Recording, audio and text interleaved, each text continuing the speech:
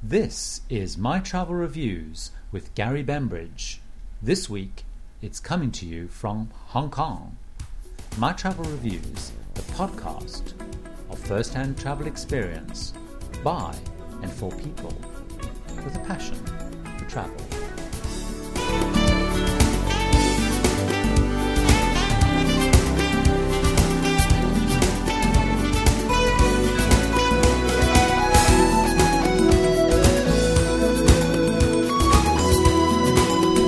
Yes, hello and welcome to My Travel Reviews. This is Gary Bembridge here, and as I mentioned at the beginning, I am in Hong Kong, and I'm actually recording this podcast on the 15th of September 2005, which is the week that Hong Kong Disneyland opened. It actually opened on the Monday of this week, that's the 12th of September.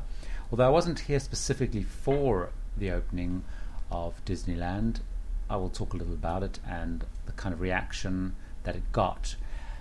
Also, what I'm going to do is talk a little bit about Cathay Pacific and what I thought of that, because that's how I got here. I'm going to talk a little bit about the Sheraton Hotel in Kowloon, which is where I'm staying, and of course, not surprisingly, I'm also going to be talking about Hong Kong.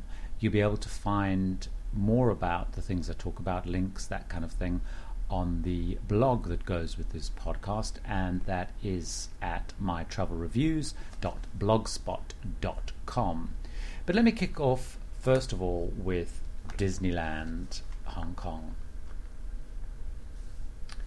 Disneyland Hong Kong opened on Monday the 12th of September, and it's interesting because the distinct impression you get in the press that the press overall wasn't that excited about Disneyland coming to Hong Kong. It took over 6 years. Apparently it was very controversial, partly because of the amount that the Hong Kong government funded it. It's a 126 hectare theme park. It cost $27 billion to build, but it is projected to generate a lot of money for the local economy. But the big controversy was over just how much money the government put in. Now, it's located next to the airport. Now, those of you who know Hong Kong or have heard about Hong Kong, a couple of years ago they opened an airport which is a little bit out of town, and they had a huge landfill project and an amazingly modern, open, beautiful looking airport built out there before the planes almost used to land in the city. But it was very controversial, this new Disneyland. But it's right next to the airport, and it's actually the smallest Disneyland of all the Disneylands that exist. It's also only the third Disneyland that's built outside of the US, one of course being in Tokyo and one of course being in Paris. A lot of the controversy is also around just how small it is, and a lot of the pre-visitors that went to it complained, or observed, should I say, probably more than complained, about the size of it. It's got 4 themed areas: Adventureland, Tomorrowland, Fantasyland, and Main Street USA, which is pretty much what all of them have, but it has much less rides than everything else.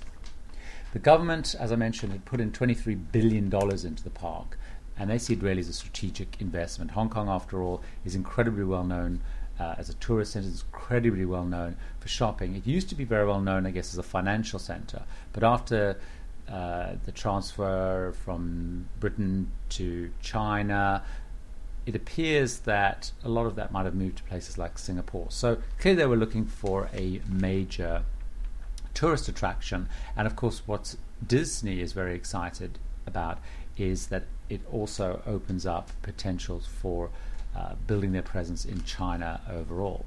So it's opened, and you'd kind of think from the stuff you saw in the press that it was a bit of a fiasco. They talk about just how hot it was on the day, the pollution was really bad, and they don't really talk in glowing terms about it. They mostly seem to talk just about how hot it was, uncomfortable it was, how expensive things were, etc., etc., etc. However, if you look more at what the tourists seem to think about it, they seem to have really liked it.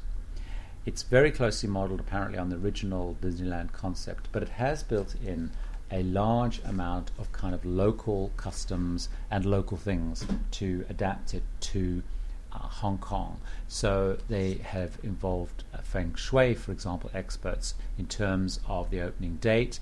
there's no green hats on sale in any of the park shops, even though Goofy's hat is green, because green hats, or green is unlucky in Chinese culture. The Hong Kong Disneyland Hotel has no fourth floor, for example, because 4 sounds like the Cantonese word for death. There's also a lot of water and fish symbols, apparently, because in Chinese culture, water is synonymous with prosperity and wealth, and fish mean abundance. So they have modernized it, thought about the cultural things, and desperately want to make it work. So clearly that will be a major tourist attraction. And if you are thinking of coming to Hong Kong, that's going to be something on your agenda. But small is beautiful, and that is the claim from Disney executives who were trying to fend off criticism that it is the smallest park. And I'll leave you with one last comment from Wing Chow, who's the executive vice president of Walt Disney Imagineering, what a title. Anyway, he said, "There is no uninteresting place in Hong Kong Disneyland." So you judge for yourself if you come to Hong Kong. Now, let me tell you a little bit about where I'm staying. This time in my trip to Hong Kong, I'm here for business for the week, and I'm actually staying on the Kowloon side of Hong Kong. Hong Kong city itself is in 2 sides, really. You have the Kowloon side, which is spelled Kowloon, and then you have Hong Kong Island side. Now, the Kowloon side is actually a little bit closer to the airport. It's about 36 kilometers door to door. And on the Kowloon side, it's probably got, I would say, the best views of all, because what you do is you actually look across the harbour, the Victoria Harbour, to all those kind of famous Hong Kong skyline, the tall blue glassed skyscrapers. So you actually get an incredible view. I'm staying at the Sheraton Hong Kong Hotel and Towers. Now, we have a great rate here because I'm actually here for a conference, but overall it's a pretty good rate. Outside, the hotel looks a little bit shabby, to be honest, but inside it's clearly recently been refurbished, and it's very nice.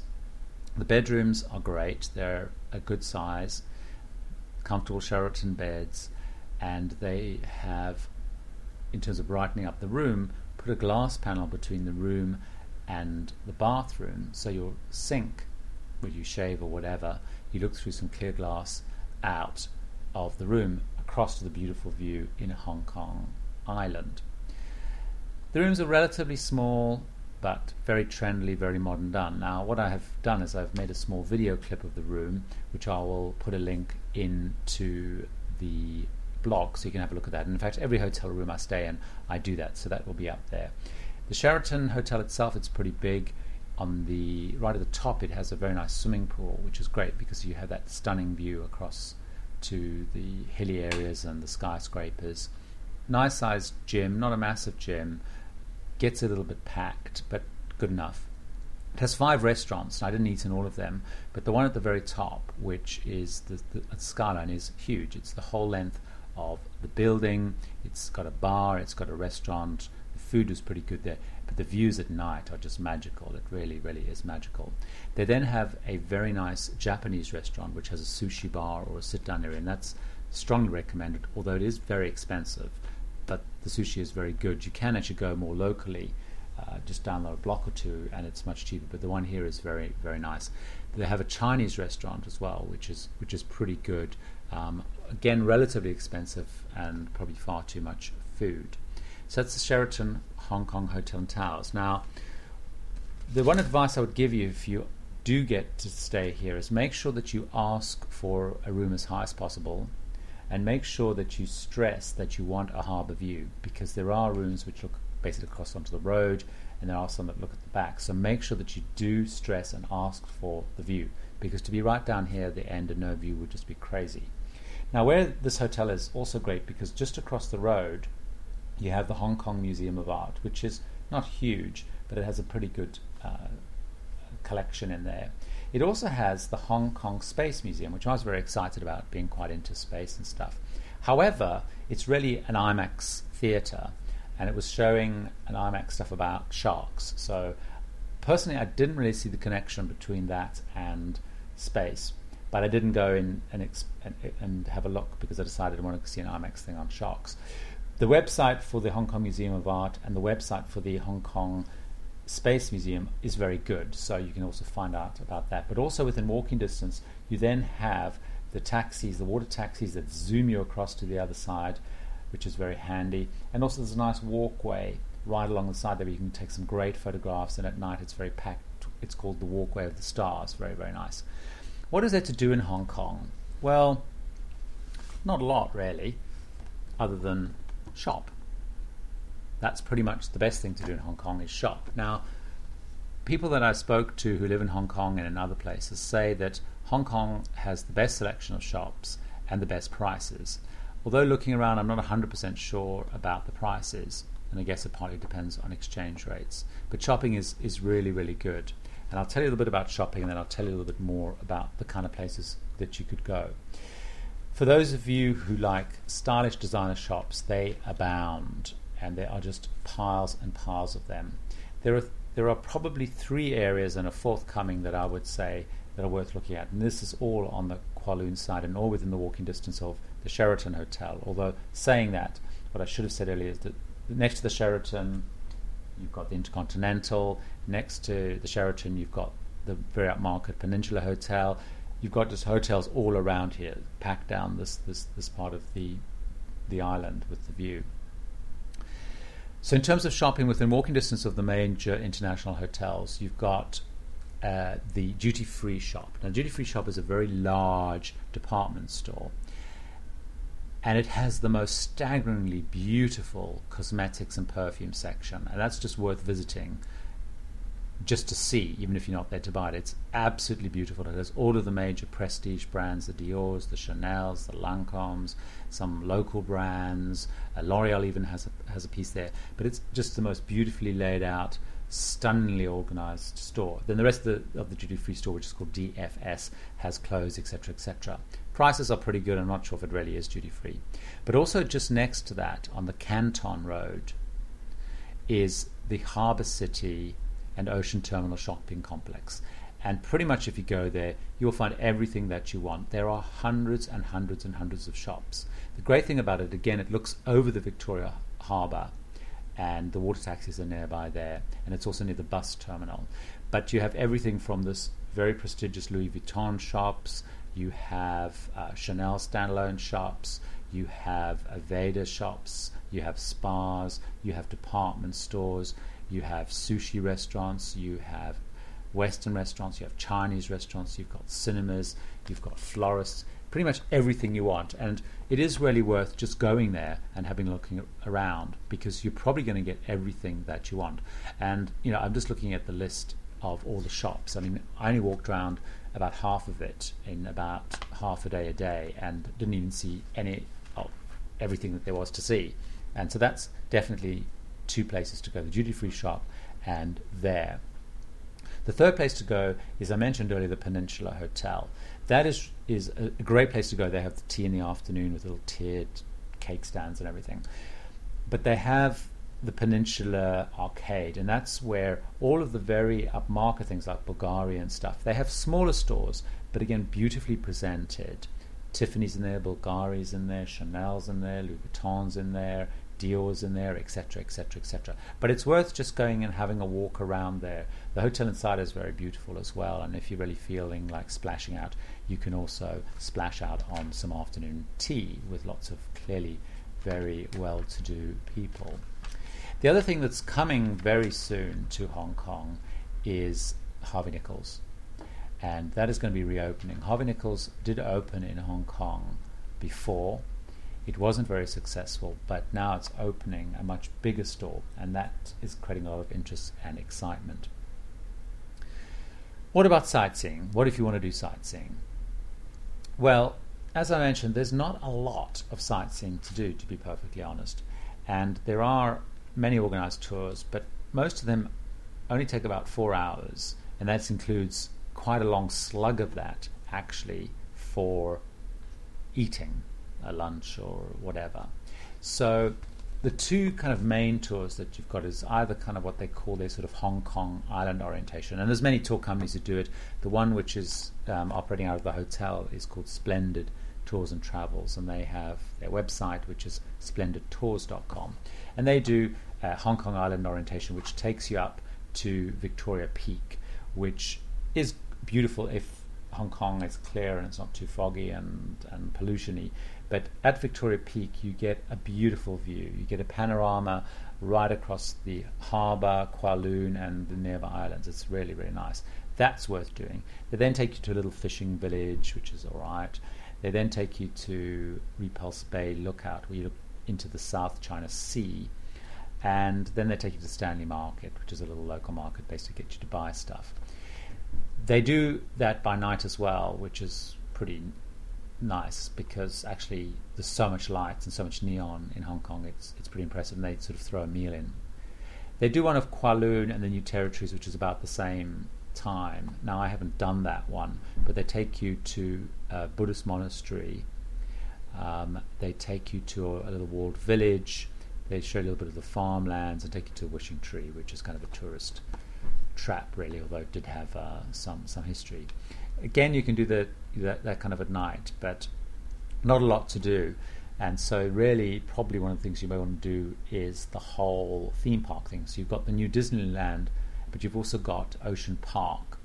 Now, Ocean Park, they like to bill themselves as the most famous theme park in Asia, although I guess Disneyland probably is. And that's where you get the panda habitat, where you meet Anan and Zha Zha. Is it Zha Zha or Gigi? I never remember how to pronounce it. Which, of course, is very, very famous. They've got a shark aquarium. They've got a little ocean theatre where they do the usual thing with dolphins and seals and sea lions and that kind of stuff. So there's Ocean Park. So that's kind of really what to do. One of the best things, though, to do is to just enjoy the beautiful view, watching all the boats, because up and down this harbour is you see ocean liners, you see containers going, you see water taxis. It's just all this kind of hive activity and shop. Restaurants are pretty good too, all over the place. And so that's probably Hong Kong. I should probably tell you a little bit about the history of Hong Kong, which I will also do very, very briefly. I flew here to Hong Kong on Cathay Pacific. Now, it's the second time I've been on Cathay Pacific, which is actually a Hong Kong-based airline. And I had never really been a big fan of Cathay Pacific. This time I was lucky enough to actually be going first class, and they were much cheaper in first class than any competing airline. In fact, they were kind of the price of a club ticket on things like British Airways. And first class was fantastic, very similar to the British Airways first class, very similar kind of seats. And if you're a One World Alliance member, the great thing is you get your tier points and you also get your mileage points. Although if you, often if you fly an airline which you're not the main card holder of, like I'm mostly a British Airways one, I got my tier points, which is important in terms of keeping your tiers and status up. You get air miles, but it's not quite the same as many as if you've flown on British Airways here. They give you a very nice LMS kit, the little kit, which is quite nice and quite upmarket, with things like your lip balms and your survival creams and your mint shave gel and all that kind of stuff. The food was very good, but probably the most noticeable thing was actually the very nice sleeper suit they gave you, which had a nice little Chinese collar, and slippers, which was very nice. Instead of socks, they give you nice slippers, eye shades with a little adjustable thing at the back, so that was quite fun. Outstanding food. The lounge at Heathrow was also very nice, very stylish. The problem was it was a little bit too stylish and stark, so it was a little bit noisy with people on their phones and things. But I was very impressed with Cathay Pacific. I'm actually going to be flying Cathay Pacific from here on to Sydney for another work commitment, so we'll be interested to see how that all goes. So let's talk a little bit about the history of Hong Kong and a little bit about Hong Kong.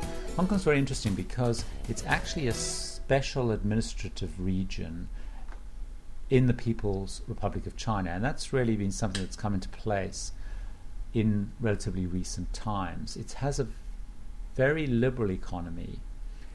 It's a major international centre of finance and trade. It was actually a British colony until very, very, very recently. And I'll talk a little bit about that.